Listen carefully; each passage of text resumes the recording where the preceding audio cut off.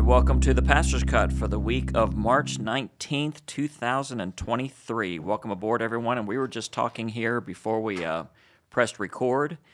My two co-hosts here, Super Dave and Super Marissa, both have kids that are turning 10 years old. So quick shout out to Addie. She turned 10 on Sunday. Is that right? 10. It's hard to believe, but yes. It's crazy. Oh, a whole my decade goodness. of Addie.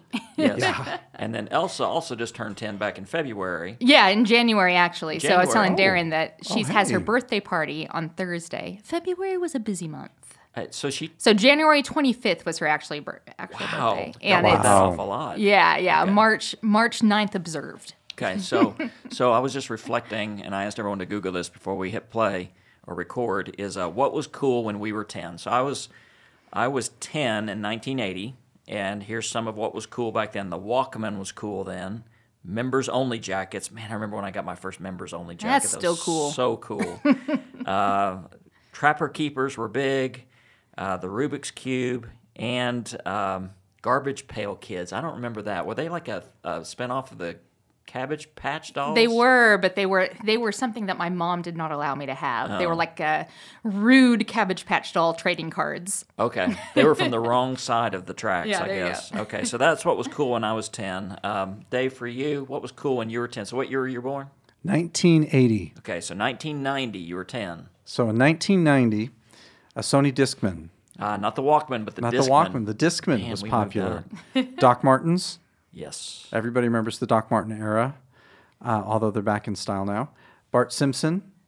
Ugh. He was a thing. I could never get into Barb Simpson. Beanie- Burp. That's Burp the Simpson. bootleg Bart Yeah. Simpson. Darren had a Barp Simpson shirt. Yeah, Burp Simpson. Now I'd get into that. That'd be awesome. We used to call that the stuff that would come up on the train from Mexico that people would try and sell for Yeah. cheaper, the Yeah, knockoffs. That's it.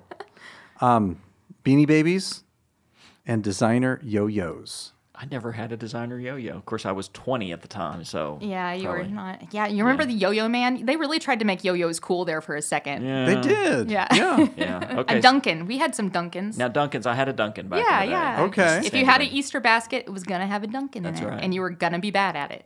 Yes, it looked And cool we- on TV. Yeah. We would all try and walk the dog because that was the one trick do that you that. tried to pull off that you Yeah. couldn't pull off. Yeah. Okay, so Marissa, you were born in 81. 81. Yeah. Okay, so in 91, what was cool? Super Nintendo system came out, Oh, very cool. which was very popular in my house. That was Home Alone, Fresh Prince of Bel-Air, and then the things that I couldn't watch, like Silence of the Lambs and Cape Fear. And Silence of the Lambs is one of the singular most scary movies I've ever Yeah, watched in my yeah. entire life. I probably saw it sooner than I should have, but Probably, not yeah. in 1991. Not then. Well, we're just all just cool, aren't we? So cool. So it'll be great that And old. your daughters will look back on their 10-year-old year. And so what's cool this year? I'm just some YouTube influencer probably, Mr. Beast. No, Yeah, it's Yeah. probably what's cool on TV or whatever. Okay, well, should we talk about the Bible now? Let's do it. Okay. Yeah, sounds like a good idea. Popular in 1990, 1991, and today. You could say it's timeless. You could. You could say that. Okay, so I want to remind you of what we're doing in this teaching series, How to Be a Mediocre Christian. And again, I confessed on Sunday. I had a plan going in, I really did, of I was going to teach in this direction using these ideas and these texts from the Scripture. I'm not going to blame God on anything, but I felt to go in a new direction, so I'm going in a new direction with my teaching on Sunday morning, but I'm still going to hit on these themes. But I want our community groups to stay focused on these themes and these texts because they are solid. And what I've outlined here for us, if you want to be a mediocre Christian, just do what everyone else does in the world. The world says follow your heart. Well, we're told to follow Christ. Today we're going to talk about making poor decisions. In the future, we'll talk about obeying your urges or remaining unforgiving. And these all kind of come together, and there are other characteristics, but if you want to be a mediocre Christian, here's how to do it. Specifically today, making poor decisions. And, as a pastor, pastoral counselor, y'all see this as well. People who claim to be Christians want to follow Christ, and yet, I'm just going to say it like I want to say it, still make some bonehead decisions, Why don't we stop for a minute and say, what decision does Christ want me to make in this situation? Not do what's reflected in the culture around me, but do what's reflected in culture. Excuse me, Christ, not culture. Okay, so the text is going to be Ephesians 4, 17 through 32. I'm going to turn it over to you guys to discuss it here in just a bit. But from benefit of our Wednesday night study of Ephesians, and if I were teaching this, I would start with the big picture and then zoom in. Starting in Ephesians 4, verse 1, Ephesians 4, 5, and 6, Paul gives 5 commands of walking. Here's how to walk, and that's a metaphor for living. We walk through life. We follow Christ. We live day by day. He says in chapter 4, verses 1 through 16, walk in unity. He says in chapter 4, verses 17 through 32, which we're going to look at today, walk in your new identity. He says in chapter 5, verses 1 through 7, walk in love. He says in chapter 5, verses 8 through 14, walk in light. And then chapter 5, verses 15 through 6-9, walk in wisdom. Okay, so he gives these 5 commands: walk in unity, new identity, walk in love, walk in light, walk in wisdom. So we're zooming in now on that new identity, which means as new creatures in Christ, we make different kinds of decisions. And instead of making poor decisions, we make wise decisions. So in my NIV translation, the caption on this is Instructions in Christian Living, a.k.a. here's how not to make poor decisions. So, long intro. I've dominated long enough. Go. What stands out to you guys? What do we want to point out as teachers prepare to teach this? How would you teach this? Well, I had the chance to teach this just a few weeks ago for our Wednesday night class. It was a fun time. As I look at this passage, certainly Paul is talking about what it means to live in a new identity. Part of that is specifically looking at what Jesus did on our behalf. He compares and contrasts the old way of living with a new way of living. He even uses language, take off and put on, like we can take off clothes or put on clothes. It's very similar to what he does in Colossians when he talks about being baptized in Christ, dying to the old self, rising again, letting Jesus walk in you. I think the central part, if I were teaching this, I would look at verses 20 and 21, but that's not how you came to know Christ, assuming you heard about him and were taught by him as the truth is in Jesus. That's the central point of all this, that Paul isn't giving us a set of instructions to say, you've got to do 50,000 things to model your faith. He's saying we're in Jesus, and when we're in Jesus, who we are is naturally going to change. And part of that comes off in verse 23, as he says in 22 and 23, take off your former way of life, the old self that is corrupted by deceitful desires, to be renewed in the spirit of your minds. It's the same word that Paul uses in Romans 12:2. Don't be conformed to the pattern of this world, but be transformed by the renewing of your minds. The idea there is that as we spend time with God, as we spend time seeking him in his presence, he's going to change us. He'll transform us, and that new identity that he's created us to be in because of what Jesus did on the cross, going all the way back to Ephesians 2, that's going to naturally come out of who we are and impact how we relate to God and how we relate to other people, which takes us through the rest of the passage. I don't want to rob what Marissa's going to say, so I'm going to pause right there. Let me insert one thing here, and then I'll go to Marissa. So in verse 23 and 24, that's very key for me in understanding this passage. To put off your old self, to put on your new self. And what we talked about in our Wednesday night class was this was a baptismal picture. In the early church, when baptism took place, they typically baptized men and women separately for the reasons I'm about to explore, that a man, as he approached the baptismal waters, would take off his old set of clothes, and he would enter the water naked. Thus the segregated swimming, or what did they call it when they wouldn't let you swim together at Falls Creek? What do they call that? I didn't Falls Creek. But Yeah. Well, separate bathing, right? So there was good reason for this. So a man would enter the water naked. When he came out, the church would present him with a new set of clothes as a symbol of putting on a new person, and the old clothes were given to the poor. Okay. By the way, there's an echo of the Caring Center right there. We take what we can't use anymore, we give it to those who are under-resourced. But it's the idea of putting on a new identity. It's a baptismal picture. So what Paul is saying here is, don't forget who you are. You've been given a new identity in Christ, and so that should change the decisions you make. I was talking with Marissa a bit ago about a person I visited in the hospital recently who's very depressed, and I found myself saying to her, you need to remember that you are a daughter of the eternal King. I know the situations right now are kind of dark, but remember who you are, and that's exactly what Paul is saying here. All right, Marissa, did I rob what you were going to say? No, nothing being robbed. I mean, Paul says that we're called to walk in a way worthy of our high calling. That's what he says in Ephesians 4:1. And as Romans 8 puts it, it's to remember identity as children of God, just like you were reminding your friend in the hospital. You are a daughter of God. And we're meant to bring glory to our Father as we live by the good example of Christ, our older brother. I love those images in Romans 8 of a family. Yeah. And when we understand our identity as children of God and our calling to live as salt and light that glorify Him, we will want to live differently than the world around us. It'll be our nature, like you were saying, Dave. Our new nature. We'll want to live in a way that honors our Father and our wider Christian family, and we won't be able to help but live differently because we've inherited this spirit of righteousness. We won't be able to suppress it any more than we're able to like suppress the nose that came from our grandfather or that, the eyes that came from our mother. This is our new inheritance, are these traits. So the life of a Christian striving towards righteousness is, Paul uses so many gorgeous metaphors to talk about this journey. Here he's talking about a walk. In other places he talks about a race. He talks about a child growing, even a baby growing towards maturity. And little children make so many mistakes. Yeah. But Jesus loves the little children. Especially when they're 10. They make a lot of mistakes when they're 10. So many mistakes. Yeah. But even when we falter, He's there to take us by the hand and pick us up and set us on the right path again because we're precious to Him.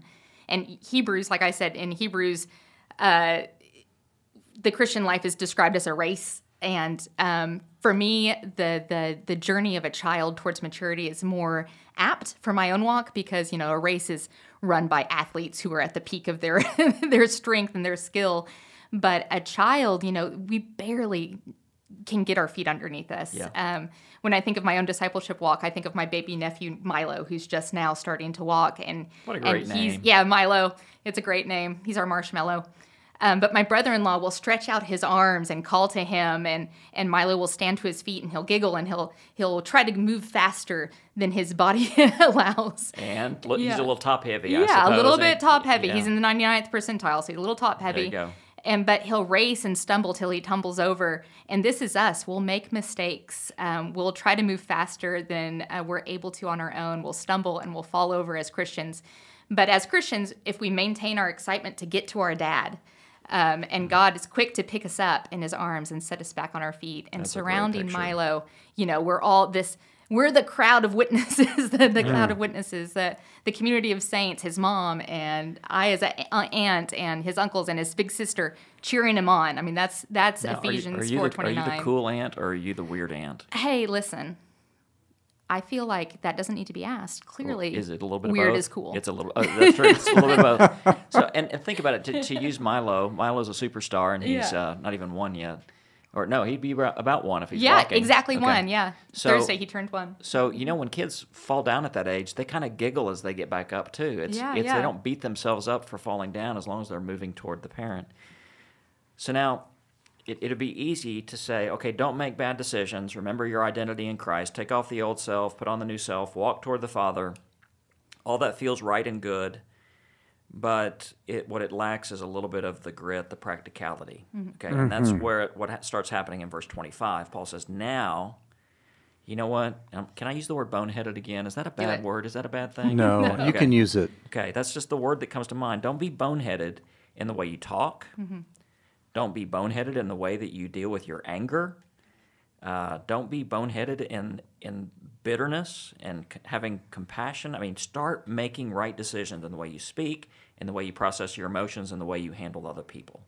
And that's not an exhaustive list. That's more of a sample. So, from verse 25 on, as y'all read this passage, what's what's one thing you sit on that you would go, as Christians, we need to make better decisions when it comes to this area? What for you stands out? For me, as I look at this passage, so much of it centers around community. Not only how are we approaching God, but how is that spilling over to impact other people? How much are we willing to let our identity actually build each other up or encourage each other instead of tear each other down? It's almost like Paul is playing off of that previous passage, Ephesians 4:11 through 16, that God gave some to be apostles and prophets to build up the church, to grow everyone towards maturity. The part of that, walking out the new identity, means that once Jesus is in us, it's going to mean the way we talk, the way we get angry, whether we tell truths or lies. We are not going to tell lies. We are not going to allow our emotions to control us. We are going to look for ways to build other people up, to grow people towards maturity. And I think the anchor for that is verse 32, be kind and compassionate to one another, forgiving one another as God forgave you in Christ. So I think verse 32 is the one that, if I were teaching this, I would make sure to land on at the end. Mm-hmm. Don't overlook this one. Yes. And this applies to those who are followers of Jesus. It also applies to those who we live around and work around. Yeah. I'll point out, there's two that stand out to me. I'll point out one now and send it over to Marissa. Verse 26, Paul says, in your anger do not sin. N.T. Wright, who has done some excellent teaching on Ephesians, he's a little speculative here. He thinks that maybe Paul is thinking back to the row that he had with Barnabas. Mm-hmm. So, since N.T. Wright's English, I thought I would put the word row in there. Do you like that? It's a good word. Yeah, word of the day. Word of the day, row. And probably now that Paul had matured a few years, he looked back on that event with a certain level of regret. Mm-hmm. And, isn't that the way Milo is learning how to walk? He's going to stumble and fall and learn more from that than anything else. So Paul says, I fell. I've experienced this sin firsthand, and in your anger do not sin. I think that was very personal for Paul. And a great point for him. Marissa, what stands out to you? Well, there's an image here that's lost in the NIV translation that I'm using this morning, that this idea of callousness versus tenderheartedness. Verse 19 is such a tragic verse. Having lost all sensitivity, they've given themselves over to sensuality so as to indulge in every kind of impurity, and they are full of greed. This is an image of a callous heart, somebody that's been so hurt by life, so disappointed by the futility that they've experienced, that they've become callous, and callousness only happens from repeated pain. So just the person that Paul is describing is trying to tenderize that callous or soften that callous with everything the world has to offer. By material goods and partners and all these things that they're trying to fix themselves to penetrate that callousness so they can experience joy and love again. So whenever you see imagery of softening a heart or tenderheartedness or making a new heart, I imagine God softening those calluses so that we can feel all that the world has to offer again, all the love and the joy that he intended, because only God can soften a heart.